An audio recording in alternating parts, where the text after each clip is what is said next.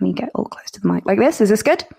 Yeah, don't get too close. Maybe leave a bit of a gap, a natural gap. You don't want to be deep throating it or anything. Oh, it is in my mouth. It is.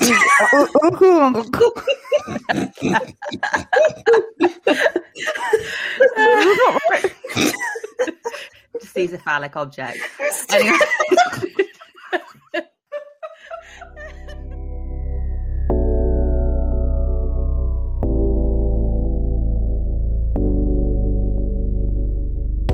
Hello bookworms, welcome to Bookmarks and Booze, where we believe if you're going to slag off a book, do it accurately. Join us each week as three close friends make our way through controversial books and their most brutal reviews. Please note, gentle listener, that we'll be giving you our totally honest opinions with drinks in hand, and this podcast will contain swearing and spoilers.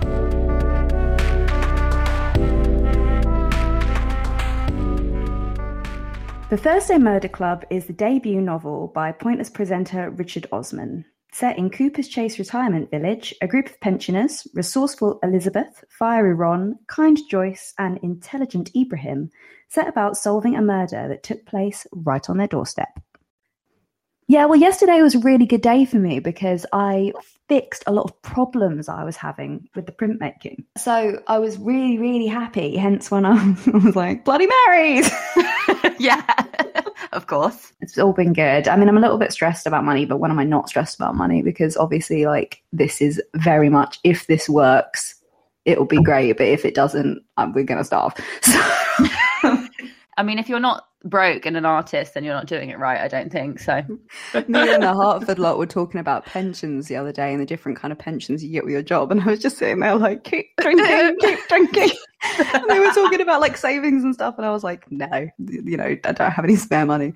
And you know, we were kind of like laughing about it, and I was like, oh, I'm sure my kids will, you know, put me in a nice home or keep me going or something. They're not allowed to be fucking artists. You've got to pay for mama's wine. Get a real job. You would be a lawyer. An artist. Don't love that for you. You're not very good at it, sweetheart. Be a doctor. Yeah. I cannot wait for us to corrupt your children. I'm so excited. I can't wait to corrupt both of your children. I'm just going to be that aunt, aren't I? Yeah, 100%. I want you to be the aunt where I'm like, don't do that. And then I'll come to you and be like, can you teach her how to do that? I don't want to be a shit mum, but she needs to learn. She needs to know how to make an omelette and roll a joint so she's not a shit human being. Yeah. But I can't teach her that. She has to think that it's not from me. I think you can probably do the omelette bit, babe. I think that's all right. I'm getting the vegan to teach her how to do an omelette. I know. I've not made an omelette in years. I suppose a good way to start would be to ask, did you guys enjoy the book? I mean, it's one of those things that I was actually, obviously, I sort of suggested this one for us to read, and I was really looking forward to it because I love a murder mystery anyway. It's like my favourite genre is crime thrillers. And it was kind of what I expected because of how popular it was, if that makes sense. You know what I mean when you expect things from a mainstream book? You expect it to be reasonably palatable for most people and for it to kind of just not blow you away. And I tend to really love the stuff that's like super dark and twisted or like is very polarizing. And it wasn't that, but I did enjoy it. I mean, I read it in a day because I was trying to get it done. You read it in a day? Well, I'd read 42 pages the day before, so technically not. But yeah, the rest of it I read in a day. And so I did feel like at the end of it, I think because I kind of just like swallowed it whole, I felt quite sort of dazed and confused. And I think a lot of other people felt that way. What about you guys? What did you think? Well, I would like to start off by saying I've only ever read one book in a day, and it was Double Act by Jacqueline Wilson when I was about 12, and I was very proud of myself. Jacqueline Wilson is gold, whatever. Yeah, I enjoyed it. I wouldn't say, I think it was very nice. It kind of gave me that Jonathan Creek-esque, like, oh, do you know what? It's nothing groundbreaking, but I'm enjoying it. It's a bit fun. I really liked his characterization. I kind of could visualize, especially the four protagonists quite clearly. How about you, Emma? I really like this one. I really, really, really enjoyed it. I'm not going to lie. I feel like the pandemic's been going on. And before the pandemic, I don't know if you guys do, but there's been a pandemic. And just in case. And the world's gone a bit shit. And do you remember last year when all of us were so washed out during the US election and we were all coming together and saying, oh my God, I just feel totally shit and completely down in the dumps and I have no idea why. And then we looked around us and we were like, well, there's a pandemic, there's the election. It feels like the world's falling apart. And it kind of like affects you after a while, and it sounds kind of first world problem-y, but it does. I've got more of an appetite for things that are very comfy and cozy and a bit more gentle, and so I found this exactly what the sort of thing I felt like consuming. Like, it really, really just hit the right buttons for me. It was just nice and charming. I don't know, I really enjoyed it. I'm glad you enjoyed it. No, I definitely agree with that, and cozy is the perfect word for it. And it was like, when I did read it, it was like this super rainy day and I was just sat there and like pounding coffees. And I was like, this is the best thing ever that I sort of have in brackets to do this, obviously for this on my weekend. And a lot of people didn't like the tone of the book. I enjoyed the tone of the book. You know, sometimes you do find books a slog. I didn't find this a slog at all. So I agree with you with that. Side note, if you can hear screaming, it's me. And it's not me personally. I'm just screaming my way through this terrible podcast. Yeah. I really apologise. I'm in a terraced house and either side of me, this is around the time we're recording, both sides are trying to get their under 5-year-olds to bed. Oh, joy. Yeah, this is the nightly song of their people. So, yeah, I really enjoyed reading. I found it, I actually, when it was, when I'd finished it, I was like, oh, that felt really quick, actually. I was really surprised, and I remember I said to you, Christina, are we doing this because it's controversial, because it just seems like a nice easy read and I enjoyed it, and you were like, well, a lot of people didn't. Yeah, well, the reason that I wanted to review this one is because it is now sort of a bit of a cult. It's become a bit of a cult movement thing. So essentially it is the fastest selling adult crime debut since records began. In the words of Ron Weasley, bloody hell. Bloody hell, yeah. And it sold something like 45,000 copies in the first 3 days. January 21, Steven Spielberg has picked up the movie rights for it. So it's going to be a big thing. And there's already a sequel coming up in September 21. Because I know Richard Osman is of TV, the one thing I would say is it did read a bit like it would translate to TV and sort of like someone who comes from that background, because I thought the characters were really well considered, but I thought that they were considered for a large audience, if that makes sense. One of the reviews from Viv Beebe at Crime Review, I thought hit the nail on the head, was she said, this is not realism, but it's very good fun. And I just found it fascinating how he would build up the characters without saying what any of their background was for quite a while. It was just purely interactional. So how they're set up within that scene. It wasn't like Elizabeth was... He says a bit like she's the sort of school teacher that used to scare you and stuff, but he doesn't say she had red hair and she wore these clothes and she did that. Like, it was really purely just her interactions, which in comparison to the last book we read, which was Troubled Bud by J.K. Rowling, she builds up these like really clunky stereotypes a lot of the time, and it's all based on looks, like, oh, she was fat, or oh, she was thin and good looking, and Osman doesn't describe anything to do with their looks. It's like purely how they act, and I felt like it's so much more nuanced and so much more easy to, I could picture the characters straight away without the physical representation, you know? Well, that's one of the best things about reading books as opposed to watching telly or a film, isn't it? Because you can, Absolutely. As both of you ladies know, I much prefer to read my porn than to watch it, because I can imagine the people to look however I want. So if the descriptions of how they look is left ambiguous, all the better, you know, because you can envisage the character however you want. So I actually think that style of characterization is really good, because it lets you use your imagination. There were parts of it that I just felt were really observant and honest, like really honest. And I really appreciated that. I appreciate that in my people and my books. Like, there was a quote which I loved, which said, people without a sense of humour will never forgive you for being funny. Yeah, and what I would say as well is I think that for his first book, it's a very risky style of writing. So at the beginning, when we first kind of get Joyce's, I remember the name. name. Yes, Joyce. I liked Joyce. I like Joyce too. When we get her kind of inner thoughts and her monologue, at first I was like, what's going on here? This just, this is the way my nan would speak. And I was like, well, yeah, there you go. This is the way my nan would speak. And it's like, it's amazing that this is written from a middle-aged man, because he's very good at emulating that way that older people will kind of hyper-focus on these seemingly really small little things. And then you kind of have to go, yeah, okay, there's a new Morrison's up there. Yeah, I know. Okay, it's important to you. I get it. And he writes in that style really, really well. But I can see how, if you don't get what he's doing, because a lot of the reviews that I read, a lot of people were saying that, they were calling it boring and they were calling it drivel, and they were complaining that he was talking about these silly things like where the Holland and Barrett is and all this kind of stuff. And I was like, no, I think that makes sense for this book. A lot of people said, it was unrealistic that people were sort of dying left, right and centre towards the end of the book.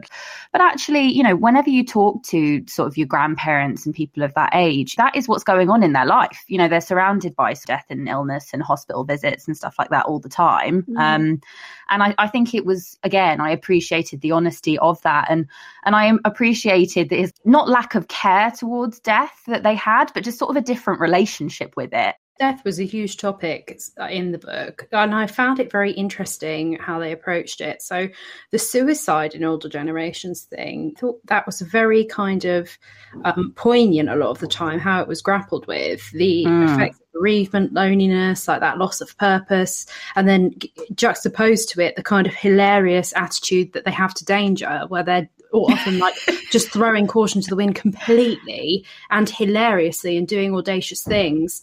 Like one of the funniest bits for me was when Chris has gone all the way to Cyprus to interview one of the suspects, and then Ron and Abraham just turn up at the airport and are like, oh, we were just in Cyprus. And I'm like, what the fuck?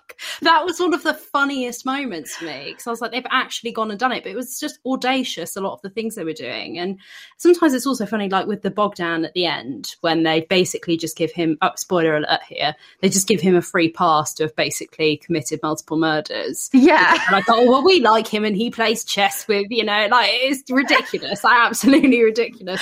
But there's a real sense of like justice with death. Like even Penny and the husband, and then Bernard killing himself. It's kind of like almost, there's this massive understanding there. And then when Jason comes clean, even though he's still a massive suspect, there's that idea that he has this relationship. And so there's like a lot of forgiveness there.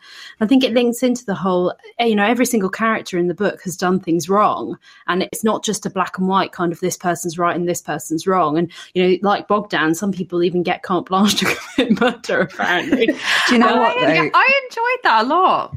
Yeah, I loved it. I thought it was hilarious that they were the kind of the final overseers of what's just and what isn't. I thought that was funny. I thought it was really funny. Well, again, I think that plays into how good his characterization is, because Bogdan was actually my favorite character. Yeah. Oh, really? I'm interested in that. Why? I just was really fond of him. I just liked how he didn't give a fuck about anything. I just liked how he's got time for all these old people, and he'll hang out with this dude and play chess with him and be his mate. And he'll kill a bit, sure. But like, what a catch, I'm sorry.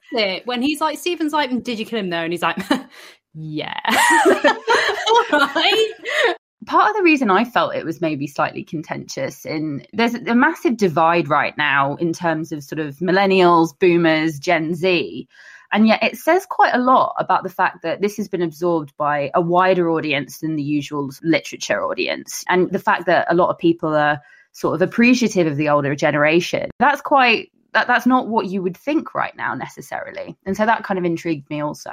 If I had to hazard a guess, and I don't know, I would imagine it probably contributes to the sales that there's a lot of selling points for this book. So someone that wouldn't necessarily read a novel normally might be like, oh, it's Richard Osman, I really like him, I'll give this a go. So he was a TV personality before he was an author, so it gives people an idea of the kind of person that's writing the book. So there's a link there. And I think also at the moment, over the last couple of years, there has been such an uptake in interest in true crime and whodunits and murder mysteries. I mean, Netflix now is every 5 minutes like, okay, let's do a new documentary about serial killer, because Making a Murderer was so good for us. And this, that, and the other, and they're always putting something like that out. So I think that it's come out at just the right time as well. One of the things that makes it so unusual is the fact that the setting's unusual and the characters are unusual, but the humour, I think, is something that really sets it apart from other, mystery novels. And I think a lot of the bad reviews that I saw were people expecting to read a traditional mystery novel and then getting a comedy. One of the Goodreads ones, Laura on Goodreads, she's saying it's very slow, and even though there are some twists, they're quite anticlimactic, and that she wasn't gripped like a usual mystery novel. What are the murdery novels? Murdery novel. Don't read me one of the murdery novels. I think that's part of the humour, is that it's subversive and it's not gritty and it's not fast paced. It's kind of slow, and once you get a bit of pace on it, it's brought right back to, as you say, the opening of the New Holland and Barrett, or their latest coach trip into town. And I think it's very funny as well that they're so ballsy, a lot of them, like this slow kind of pace, but then at the same time they're bribing their way out of criminal activity in a grave robbery with, cake and sherry when they're being interviewed by the police, and staging a protest in the form of a massive old people's picnic, basically, to prevent a murderous multimillionaire gangster from bulldozing a graveyard. I really liked the grave robbing bit, because I like the way that the police are like, you've committed a really serious crime. You've dug up a body. No, you can't do that. And they're just kind of treating them like children that are throwing a strop. They're like, oh, come on, we've been over this. Come on, move on. And they're like, no. And I found myself in my notes that it kind of sort of says it all, where I've just been like, who even did it? Unrealistic plot with a messy anticlimax, but do I care? Yeah. It's like I did enjoy it, and it was a light read. And I don't normally lean to light reads, but I agree with you, Emma. It's very of the moment. The morbidity with the humour is very English. It's very funny. Yeah, very British, yeah. I personally, now don't get me wrong, I did enjoy this book, and this is not a slander on the book, because if Emma, you said it perfectly, if this is the kind of thing you are looking for, it's perfect for that. It's perfect for that Sunday afternoon, curl up with a coffee, Definitely. I would have preferred something that was a little bit darker. I would have preferred something that was a little bit more macabre, but that's just my personal taste. That's not to say there's anything wrong with the book. I'm also not going to go and post a negative review about it, because it wasn't my type of thing. Some people are such dickheads. I saw a review where someone had put, research needs work because I looked it up and there's not even a super drug in Tunbridge Wells. What do you mean you looked it up? That's my favourite review, because it's so ridiculous. I have it here. It's by B. It's 1 star. It's titled Facts Need Work. And literally this is it. I got to page 22 in September. There isn't a Waitrose in Tunbridge Wells. I stopped. I'm trying again, but a few pages past 22, and there isn't a Virgin Active in Tunbridge Wells either. I suggest Google for fact-checking. Fact-checking probably important for a murder inquiry. I correct myself. Imagine being that person. It gets better. It may not matter to the plot, but it's really annoying and distracting. And I don't even live in Tunbridge Wells. And scene. What's really going on? Come on, what are you really upset about? Well, I don't know about you guys, but I found it very distracting that he wrote about a witch. What kind of cunt? Sorry. Please go get a wine. You need to get out more. Come on, go get a wine. You can't keep the bit where I call her a cunt in the podcast. It's staying. Okay, how much we have to cut out? That's staying. Personally, I rated it was so anally retentive of me. I rated it a 3.8. Oh, wow. I know, I am the moniker. And I aligned more with the Goodreads readers with that. They sort of roughly rated it on average 4 stars, whereas I think it was slightly higher than that on Amazon. But I did enjoy it, and actually the more I talk about it, the more I'm remembering enjoying it, if that makes sense. I also loved Ron. I had such a soft spot for Ron, the cantankerous old bastard. I loved him. When he pretended to be Doddery, and then the next time Chris saw him, he was like, why is he just had a new lease of life? That's me. That is me in 50 years' time, and I'm here for it. I love him. He's so angry. In Cyprus, and he's like, I swear he was on his last legs. I just thought that was so funny. literally cackled as I read. It was the first book in a long time where I've actually laughed out loud reading it. Oh. So what do you rate it, Emma, then? What do you reckon? I'd give it a strong 4, and I'm going to tell you why, because I haven't spoken enough on this podcast. I'm going to give you a little bit more content. There's a character in this who just warmed my cold, dead heart, and he warmed it in the same way that Alan Rickman warmed my heart when he played the Sheriff of Nottingham in Robin Hood Prince of Thieves. Wow. In that he was thoroughly evil. We all know what that means. Oh yeah. But he was just an evil bastard. He had no redeeming qualities. He was just a villain through and through. Every single interaction he had, and that was Ian Bentham. I agree. I loved him. Oh my God, he just tickled me. When the Range Rover, the Range Rover with the cooler and the gold-plated glove box, the bright red grand piano. The bright red piano got me. He tried to destroy the chapel and the graveyard for the sake of 8 new flats. Like, build... It was just so, the way he builds it, like the bit that had me going at the start was when he parks his Range Rover in the disabled bay outside of the cafe, and he says not because he's disabled, but because it's nearest the door. Yeah, and then there's the person on the scooter who's whacking it with his walking stick, and he comes out and he's like, "Well, I was here first. What's wrong with some people?" Yeah. It's like, I immediately know that guy. We've all met that guy. And I thought it was so clever how, again, spoiler alert, how he died. It was the only time in the entire book where it was actually quite heart-wrenching. He starts talking. I'm going to read out what he says, but it says, Ian reaches the Range Rover. His car's been clamped. His dad will be furious. He's only borrowed it. He'll have to get the bus home from town and his dad will be waiting for him. Ian is frightened and starts to cry. Don't cry, Ian. He'll see. Ian doesn't want to go home. And then he dies. And I'm like, oh my God, it was really jarring because I thought, what the fuck's going on here? Have I missed something? Maybe he's having a dream. And then suddenly it was like the last moments before his death. And he's just reduced to this young boy crying out for his dad, worried that his dad's going to be angry that the car's clamped. And that's it, you know, and that's the last of his life. And there's no more red piano. There's no more Range Rover. It's just, oh my God, my dad. And I'm like, daddy issues, typical. That's also like, that's very profoundly sad. It's the only time I felt sorry for him throughout the whole book. Yeah, I think that's a really good way to do it. I noticed that as well. And it's very sudden, and you are a bit like, oh, you're kind of taken off guard. And also I think it very cleverly, without going into too much detail, gives you an idea of why he might be the way that he is. Yes. Yeah, absolutely. And Richard Osman was very good at that. You know, he did that really cleverly when he was obviously speaking through Joyce, and she was talking about dating apps. And she was sort of saying how it sort of breaks your heart to actually scroll through because it reminded him of all the lost cat photos on that. Oh my God. As someone who frequently used every dating app you can imagine before I got together with my partner, I felt that on every level. Like, yeah, it is.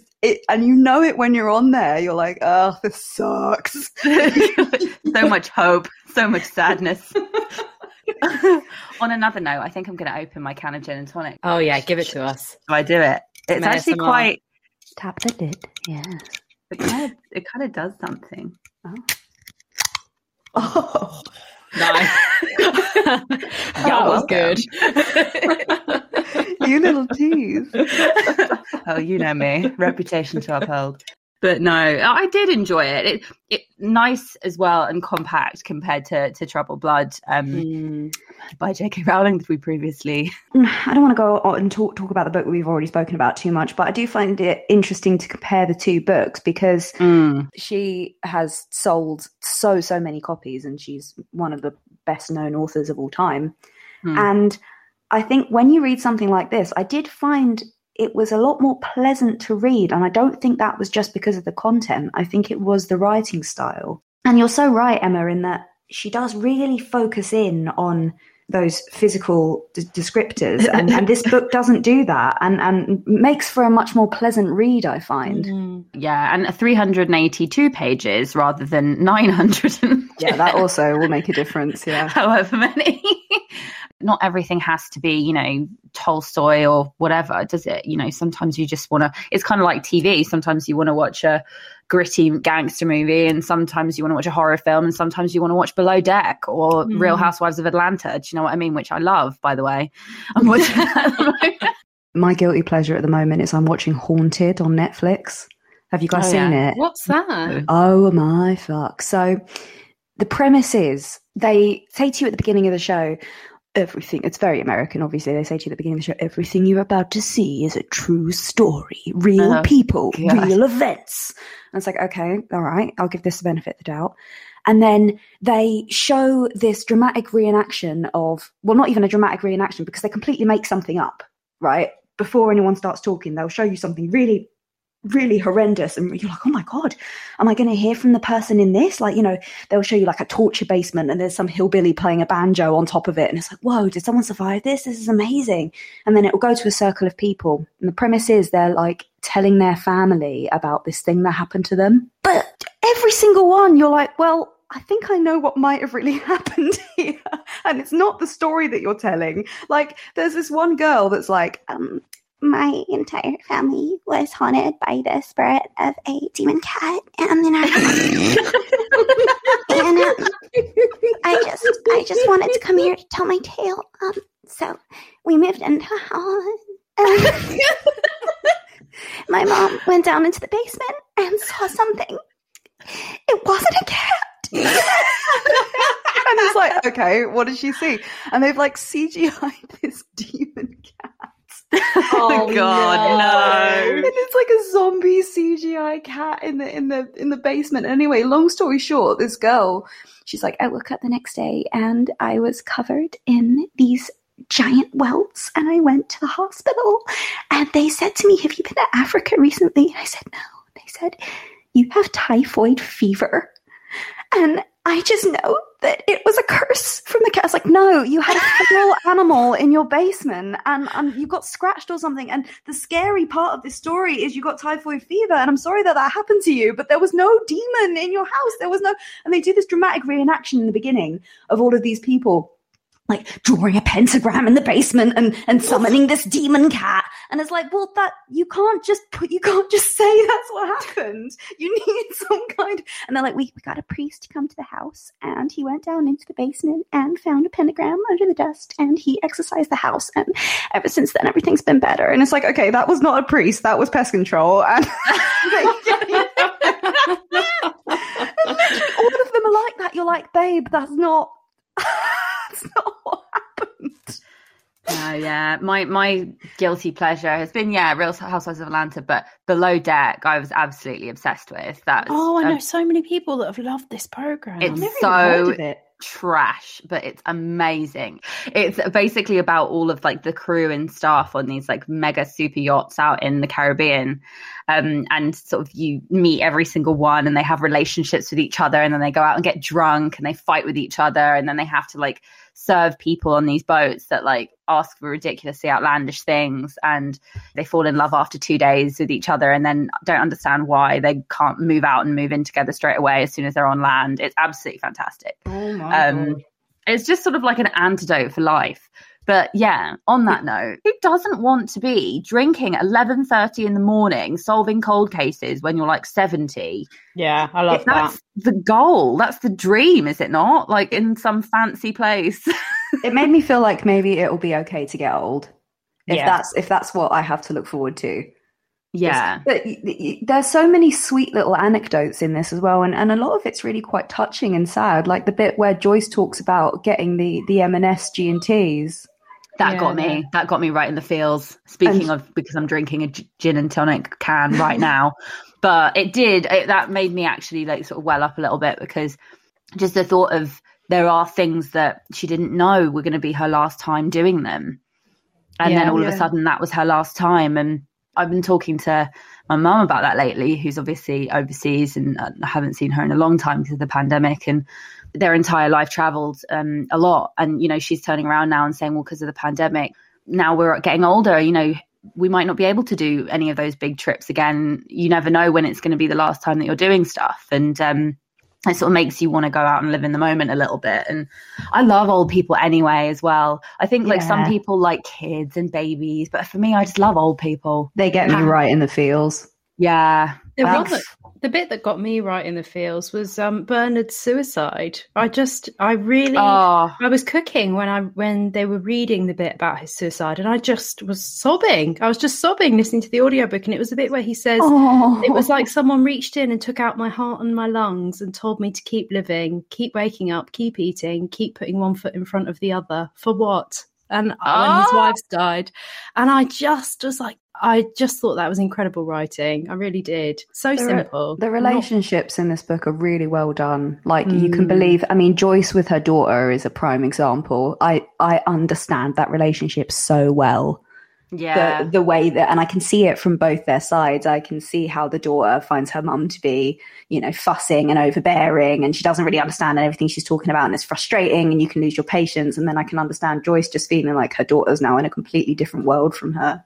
Yeah. And it's like really... they're speaking a different language, like... Yeah, I related to that quite strongly as well. I think just because also, to be honest, because I don't speak to my parents, I don't see them very often because they don't live locally to me. So every time you see each other, there's been a difference now. Because I think also there's that power dynamic change, isn't there? As you age and sort of become into your prime adulthood, as it were. And they get older, the power dynamic shifts, whereas they've always looked after you, it inevitably tips. And, the younger generation ends up looking after their parents and their grandparents a bit more. And so I thought that was clever to include. I don't know if you also had this terrible review. It was Kathy off Goodreads who gave it 1 out of 5. And she was the one who was like, Donna and Chris's relationship is creepy. The narrative jumps so much. I can't remember anyone's name. Wouldn't really. Loads of people couldn't remember the names. I'm like, I was literally like, yeah. Like, what do you expect? It's a fucking book. I know. Right? It's more than like 2 characters. Yeah, lame. No, we were just saying Detective Spank. Spank? Spike? Spork? Honestly, earlier on when you were talking about Bogdan, I was like, I'm so glad that she said Bogdan, because I want to say that he's my favourite character, but I keep wanting to say Podark. Oh, for fuck's sake. It's fine. You killed a lot of brain cells last night because of vodka. Blame the vodka. I always do. No, Podark was what was saved, I'm afraid. What I was going to circle back to is the thing we were saying about J.K. Rowling and about her characterization compared to Richard Osman's. I was reading it and I wrote in my notes at first, he doesn't stereotype like J.K. Rowling does. And I was like, yeah, he kind of does actually, because Elizabeth, like, she's obviously ex-MI5. Ibrahim is like a psychiatrist to the rich and famous. Red Ron is like an ex-trade union heavy and protester and has all of this, incredible left-wing background. And then Joyce is like an ex-nurse who happens to be like a naturally very skilled investigator. And I thought that's all quite tropey. Even Penny, she's the kind of foil to Elizabeth, where Elizabeth is more kind of a good cop and Penny's the bad cop and all of this. But the way he presents it is just so much more nuanced, and they're never criticised or ridiculed like Rowling seems to ridicule her characters that she doesn't like. Even the ones that are supposed to be likeable, she kind of can sometimes put a bit of a bitchy spin on them. Whereas Osmond, I found, just presented them to you as a kind of take it or leave it scenario, where it's like everyone's got good shit, everyone's got bad shit. And, Elizabeth, she is kind of a Mary Sue type character where she just gets everything right and she just knows everything. But it's so charming. It never comes across as ridiculous. It's not realism, but it's still believable. If you take that out, if you take that kind of bitchiness and exactly what you mean, Emma, out, it doesn't leave you with one-dimensional characters at all. It's really easy to imagine all of those characters. Yeah. And I mean, I think this is more a reflection on myself projecting, but Elizabeth, wow, words, 2 gin and tonics in, ladies and gentlemen. I did find that she got a bit bossy, and it did annoy me, but then I'm a bossy person and that annoys me about myself. So I do think that maybe it was just maybe a little moment of sort of self-irritation. But I liked that she was just naturally interesting, and she's not bragging, but she's sort of, oh, yes, well, I know the Sultan of Brunei because I met him when we were playing bridge, in Jaipur.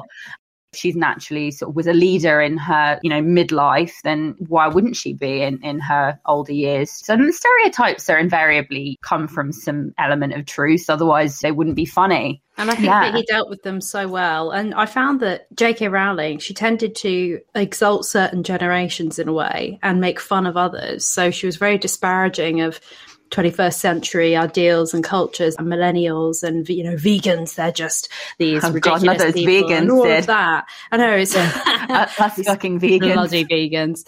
Sorry, excuse me, I'd just like to take this opportunity to tell our listeners that I'm a vegan. So and we're vegan, just in case you didn't know. Christina and I are vegans. Christina and I are vegans, everyone. Yeah. I am not a vegan. I'm trying really hard. Shame. She loves duck fat potatoes. I do shamelessly. I try so hard. We're vegan probably 2 or 3 days a week now, but the rest of the days we do dabble in a little bit of. I remember they tasted good. It's fine. It's what it is. I'm not the best vegan in the world. It's the honest truth. I sympathise a lot with the meat. But the thing is, what I love about you both with your veganism is that when I've been out with Sid, who is a very committed vegan, not in the pretentious way, but in the kind of, she never is like, oh, go on, I'll have a biscuit. She really does stick to it. I don't know what you mean, Emma. But when you smell beef burgers cooking sometimes, like I remember us walking through Cheshunt and you could smell a barbecue and you're like, what is that smell? Oh my God, it smells so good. And I was like, it's beef burgers. And you were like, oh God. Like you still hanker sometimes for the smell of meat, but it's not like you don't like it, but you're still very conscientious with it. Seafood for me. Seafood. Yeah, me too, man. Fuck. Like, and you still cheese. Want it. Occasionally for me, cheese. I mean, like when you're like brie, fucking hell.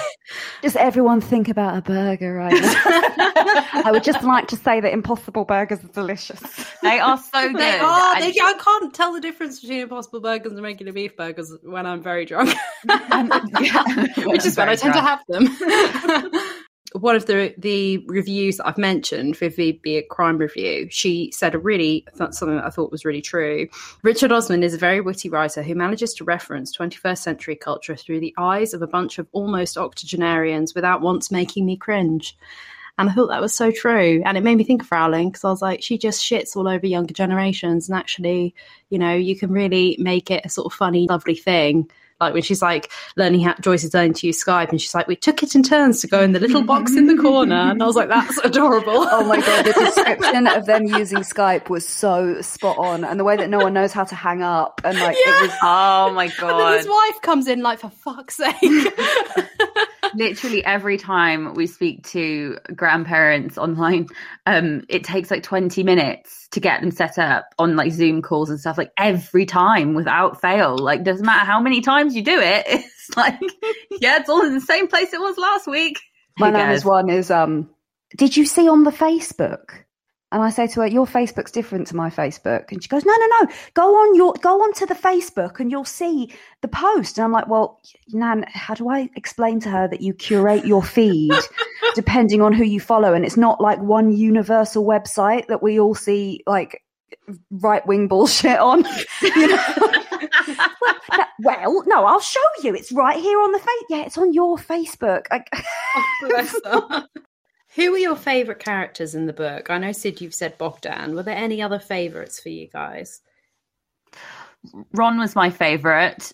I did enjoy Elizabeth. I didn't really like the police people. No, I appreciate that they didn't get together because I thought, here we go again. Yeah. So I really liked that he's more interested in her mum at the end. I thought that was quite a nice little touch. And it's not like, oh, here we have two people that are working together, a man and a woman. They're inevitably going to, hook up. And I was kind of like, oh. When that didn't happen, I was really pleasantly surprised. But as for their actual characterization, I really didn't care for Donna very much. I mean, the scene of the interview, like her whole attitude towards it, fit the character description perfectly well, but it did irritate me. And I did find that sort of Joyce was just a little bit too twee for me in general. There was a 3-star review on Goodreads that called it monstrously twee, and that was the whole review. And I do agree. Like we were saying, it's very cozy, it's very English. Like that is either going to be a plus or a minus depending on your personality. I really liked Joyce, but I thought she was the killer. I did as well. After Troubled Blood, I was like, okay, well, it's Joyce. And she was like, I'm kind of manipulative when I want to be. I was like, cool, you've been killing people. I really enjoyed the opening. They always say, because obviously like the moment I'm like trying to finish my own book, plug, the intro is supposed to be the most important thing. So obviously that's what you sell to publishing houses. And that is the first thing that you read. It's your first flavour for the whole book. And I did enjoy that they were talking about knife wounds like on the end of the first page. Yeah, I really enjoyed that. Just casually in the cafeteria, like, yes, okay, I'm invested now. I want to know what's going to happen. Who was your favourite character, Emma? Except for Ian Bentham, I loved Joyce, but purely for just like how thirsty she was. Like any new dick who came into Cooper's Chase, she was like gagging for it in her diary. And it was so sweet how she addressed her diary like one of her gal pals and was like, well, you'll get this. And she was like, Bernard, well, I don't want. And she'd put little things like, I don't want to go into that right now. And I'm like, you're just gagging for it. Yes, Joyce is such a dick hound. That is such a good shout. Just like, all of my notes for every chapter were like, why is Joyce so thirsty? It really is. And then when they're talking about Tinder, she's like, oh, I had to go, obviously. I find it interesting with the characters that I wouldn't say there was anyone in this book that was like completely evil. I mean, even Penny had her reasons for doing what she did. It's a bit of a moral grey zone, I think. Yeah, definitely. But because of that, I did feel that like I found it slightly, and again, I don't know what that says about me, but I found it slightly more difficult to invest. I feel like in life in general, I enjoy big characters. I enjoy people that are vivacious, and I enjoy people that are very polarized, very one or the other. And I didn't really feel like that was the case with any of these characters so much, apart from maybe Elizabeth. I think it's probably why it's more palatable for the masses, but that did sort of detract personally from my enjoyment a little. We haven't really spoken about Ibrahim. I liked Ibrahim, but The Guardian did point out that he was sort of inserted for diversity a little bit. Although I did enjoy the conversation that he had with Ron, where Ron was sort of quite openly racist towards Asian people, and he was able to discuss it with him, although it did sort of display that sort of, systemic racism amongst older generations. But that was a theme though, wasn't it? What I liked about it was they would sort of be not told off, but told to do something different. And there wasn't really a lot of backlash. Like with Donna, when she's talking about how they don't put female at the beginning anymore or something like that. Yeah. They kind of just roll with it. They're like, oh, okay. And then he says something, I think it's Ron says something like, can I call you darling? And she's like, no. And he's like, oh, okay. It's not a thing. But then he called her love anyway, sort of thing. And nobody really everyone just eye rolled and got on with it. I think there's an element of people have that expectation when it comes to people of a certain age that they're not going to change their ways, whatever they may be. But it did feel with Ibrahim, his sort of nationality, it felt that it wasn't manufactured kind of for that reason a little bit to me. It felt to me like a reasonable someone who, not necessarily just a psychiatrist, but someone who was a doctor or had that kind of mindset of understanding people, the way he sat back and listened a lot of the time. And he'd be quite braggadocious in that old person way, like, I do yoga and I do this much yoga a day. And I thought that was quite sweet. But then sometimes when someone, like when Ron is opening up and he says it obviously internally, I knew this was a time when I had to sit back and listen, and I was about to hear something that Ron wanted to say. And I thought that was quite realistic for me. I thought, okay, that's someone that's been in a career for many, many years and has got used to that kind of mindset of how to talk to people and when to listen and when to speak. And he just listened. And I thought it was in the same vein as the other people who've had careers like, Elizabeth and Joyce, when they just instinctively know, and Father Mackey in a way, when they just instinctively know how to do that thing that they've always done throughout their lives as a career. Like Elizabeth just instinctively knows how to interview people, and Joyce just instinctively knows how quick it is that someone would die from a stab wound. And I really liked that. I thought that was quite genuine for me, to some I didn't people. get that vibe. What were they saying? So they were saying that he would... I don't understand why someone would say he was shoehorned in for diversity. Like, is it not just that's where the character's from. Am I being a bit naive? The Guardian said, only the fastidious Egyptian psychiatrist Ibrahim feels like a bit of a cipher included to introduce a hint of diversity. God, I mean, when you've, again, I don't mean to compare it to Rowling, but when you've seen how she's shoehorned in anyone. Yeah, I mean, it's not on the same. And she's a lesbian, you know. It's not on the same level at all. At all. And you know what? It might just be something that's completely unconscious. I think that there's always an element of concern if you're going to put a book out there as a big personality like Richard Osman. He would want to make sure he was being inclusive.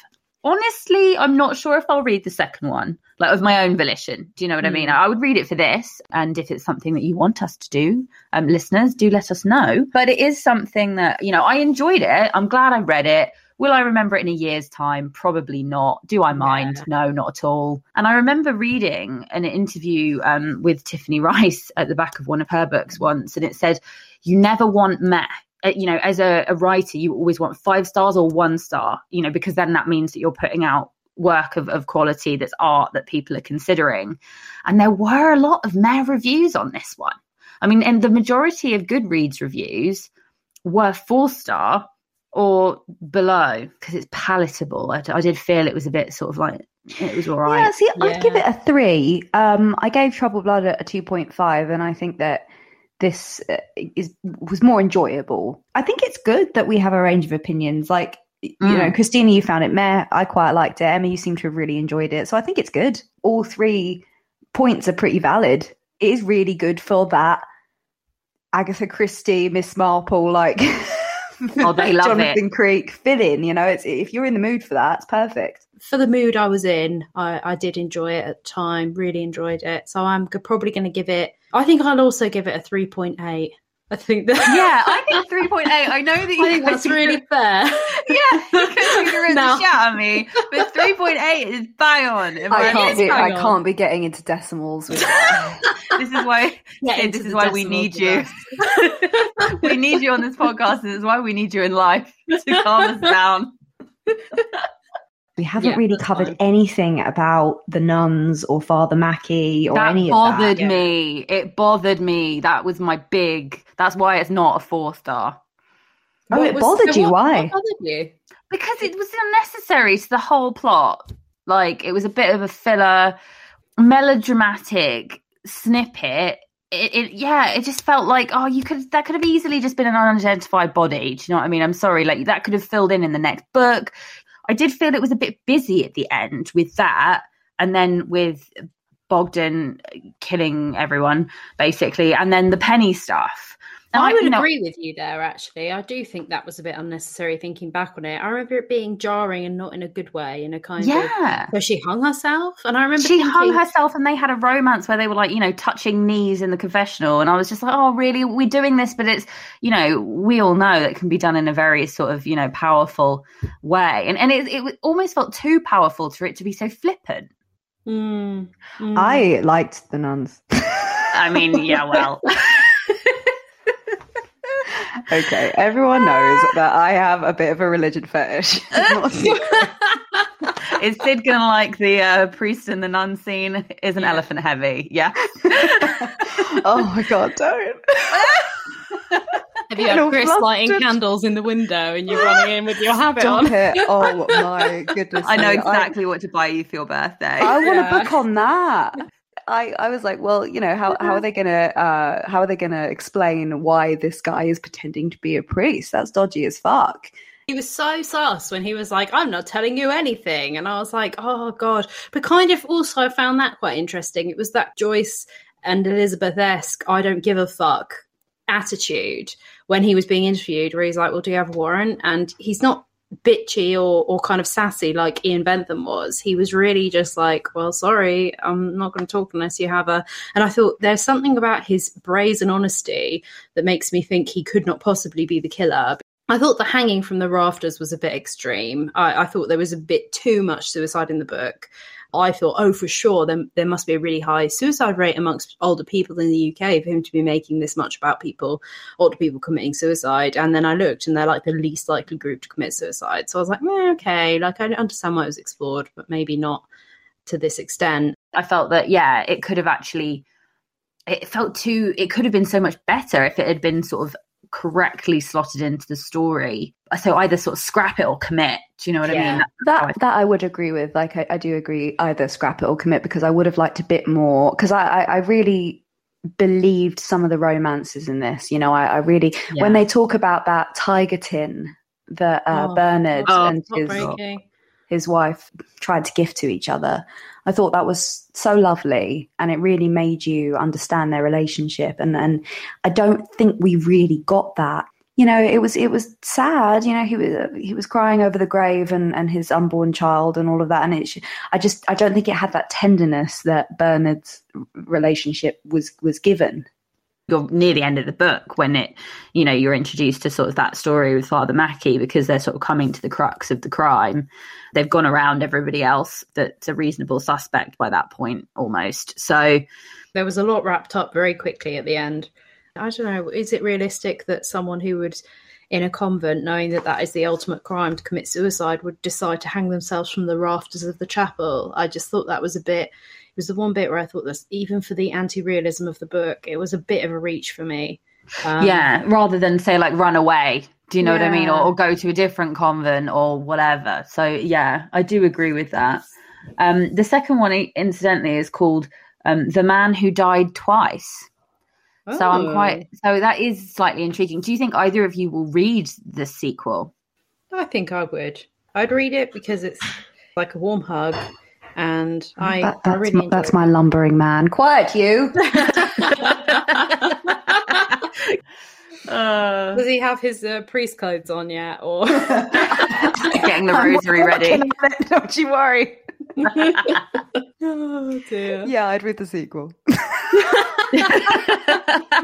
But no, it does sound interesting. I mean, I think it's something that isn't so recorded, that I will say, when you look at sort of the whole euthanasia issue. And I think that is maybe something that might be explored in the second book, if the title alludes to anything. I mean, I always say to Matt, if I ever become a vegetable, like, just do yes, me and Chris have this, kill me yeah. Quite early on, we were watching something, and I was like, oh, by the way, if I'm ever in that state, he was like, kill you? I was like, yeah, kill me dead. Yeah, I mean, having sort of witnessed it with and that's, I think, why I got so touched with Elizabeth, with her sort of husband, because it is in both sides of my family. And so there is always that question mark if it is actually going to happen to you, which is frightening. And I actually really liked, there was a bit in the book where Ron had been put off going to see Penny, who was sort of a vegetable effectively in a hospice. He admitted that he put it off because it was frightening. And it's kind of the same thing. You always sort of say like, oh, how can people not go and visit their elderly relatives in old people's homes and stuff like that? But when you actually are visiting, it's not a pleasant experience, to see someone in that state that you love. That for me was just a really honest, he wasn't afraid to go there. It's very relatable. And I'm sure it is for a lot of people, it's a major issue.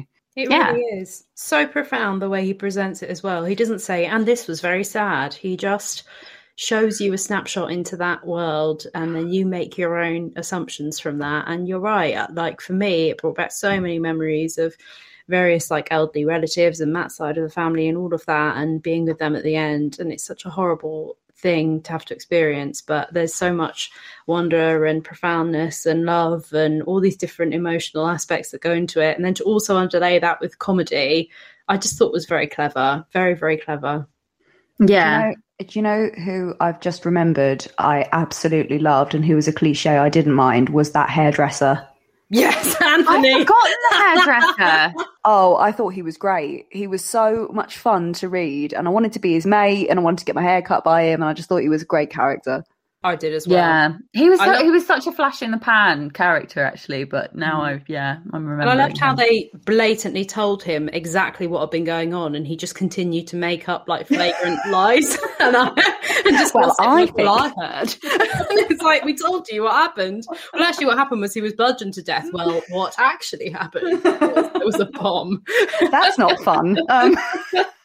I love how he carries on cutting Penny's hair as well, and I just think he's got a real kind of kindness about him and a fun about him. I mean, that's the one thing I would say, maybe again slightly unrealistic, that I didn't mind, is that all the characters, bar maybe Ian, were fundamentally kind and good people, really, underneath, despite the fact that they'd done some terrible things, which is where sort of the grey area was. Who was Ian's wanky business partner? What was his name? Yeah, Tony, the one that got killed. Yeah, he was a bit of a knob end and all, wasn't he? Yeah, well, he was just a bit sort of a thug, wasn't he, character? Bit of a dickhead, really. His only redeeming quality was his contemplating killing Ian Bentham. Yeah, I loved Ian Bentham. I thought he was hilarious. There wasn't a single line of dialogue he had that was genuine. All of it was trying to swindle people, hatred for everyone except for himself, just mercilessly cheating everyone and everything in his vicinity. And I just on Tinder, married, like don't hate the player, hate the game. You know. Oh God!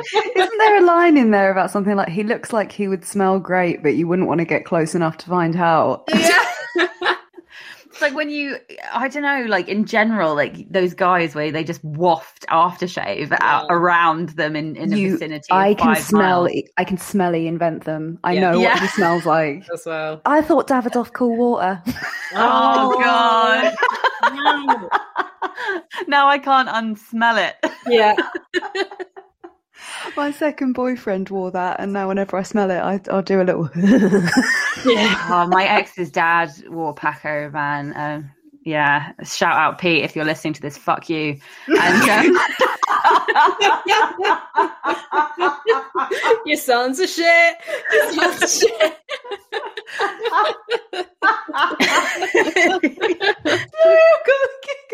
Oh, God, that guy hey Pete, if listening, fuck you.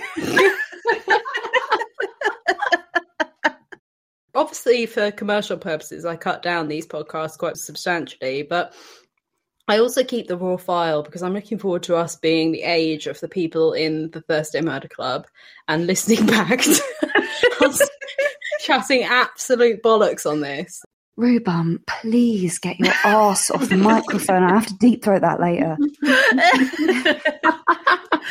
Do you know what's been really good about doing art a bunch as well is I've just been letting Spotify go, we think you'll like this. And I go, okay, Spotify, you take the wheels today. I'll listen to 8 hours of what you think I'll like. Now Spotify has started recommending me dark folk, which it turns out I really like. Nice. Yeah, I've started getting recommended weird shit that I enjoy, like bluegrass. I love bluegrass. You have to watch the movie. It's a Belgian movie. It's called The Broken Circle Breakdown.